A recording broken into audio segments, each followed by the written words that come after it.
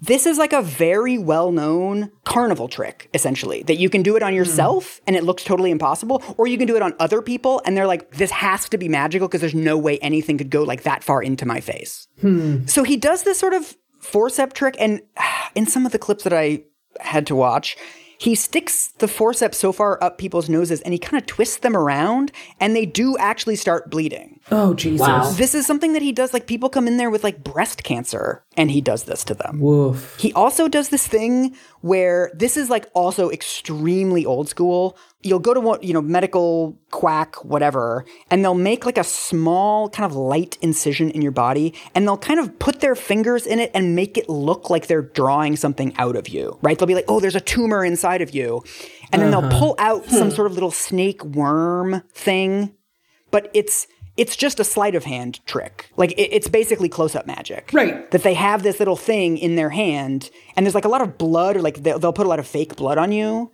And so there's so much kind of fake blood everywhere that you can't really tell how deep the incision is. It's basically like a paper cut. And they pull out this little like worm looking thing and they're like, oh my God, you've been living with this inside of you all this time. And you're like, oh my God, that's it. That's why I can't sleep anymore. Or like that was my leukemia the whole time. And like you can find people doing this all over the world. This is like a very well-known, like again, kind of carnival trick. Well, it's also like, you've also got a quarter behind your ear. Yes. I've got your nose. Yeah. Yeah. That's a really good comparison because that's basically what it is. And also, I mean, it's just as dishonest, right? Like I think that with some of this stuff, like, Amanda Chantal Bacon and Gwyneth Paltrow, whatever, I do think that in general, these people actually believe in what they're selling. But then there's also there's a broad spectrum there. And with stuff like this, the forceps and the fucking close-up magic trick, like they know it's a scam. They know that they are scamming you. Like this is the worst possible version of this, where like this dude knows that people are coming to him with leukemia and like trauma and like real stuff, and he is promising them a cure, and he is fucking lying to them. Like there is no world in which he even pretends to believe that any of this stuff is real. Right. Yeah, I mean, I also think like when you are in a situation where you have a really complicated or really troubling or really kind of intractable health issue, I think it's also easy to undersell the role of hope in all of that. Yeah. Like I remember what it was like before I was dealing with this thing. I just want to be free of it. And there is this moment after trying a new treatment where you're sort of, you're almost like levitating, right? With hope. You're almost like, you're just sort of like soaring with like, oh my God, this might have been the thing. I might be there, right? That also probably comes with some physiological effects, right? Yes.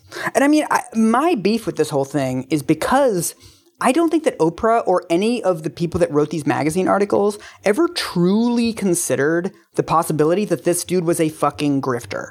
Like a straight up carnival barker ass grifter. The two options consistently that are presented to readers are like either this works or it's harmless and, he believes that it works, but it's not really real. Nobody really considers, like, this dude's fucking scamming you and doing, like, sleight of hand on you. What do you attribute that to, Mike? Like, why do you think that's not getting questioned here? I honestly don't know. I think a lot of it is the ethics of journalism, I think, because, for example, if Oprah really considered the possibility that this dude was a grifter, the next obvious question is, well, wait a minute, why are you giving airtime to a grifter? It implicates the journalist to truly consider the fact this guy's just lying and scamming people out of their money because it makes you question your own power as a journalist. Anyone you feature on Oprah, that person is going to make millions of dollars, right? Like the Oprah's book club effect. So to truly consider the fact that like maybe this dude is lying, you then have to actually put some systems in place to be like, well, hang on a minute. We should check if he's lying first. We should do some due diligence on this guy. Like, did he predict the storm when he was a tiny child? Right. It also feels like if we take this and then we take, again, like the medical medium, Anthony William, and sort of the responses to both of these, right? There is definitely like uncritical platforming of him, but there is much more overt criticism. So I also think there's this degree to which folks in the US are, again, like more likely to kind of fetishize indigenous forms of medicine because of sort of like the guilt of imperialism and whiteness and all of that kind of stuff are also less likely to criticize it. That's a really good point, Aubrey, because I feel like once you add faith into this, it also gets much harder too, because it can feel like you're sort of shitting on somebody for being a Christian. And that can feel really hurtful to people. And I think we all want to like be respectful of other people's beliefs.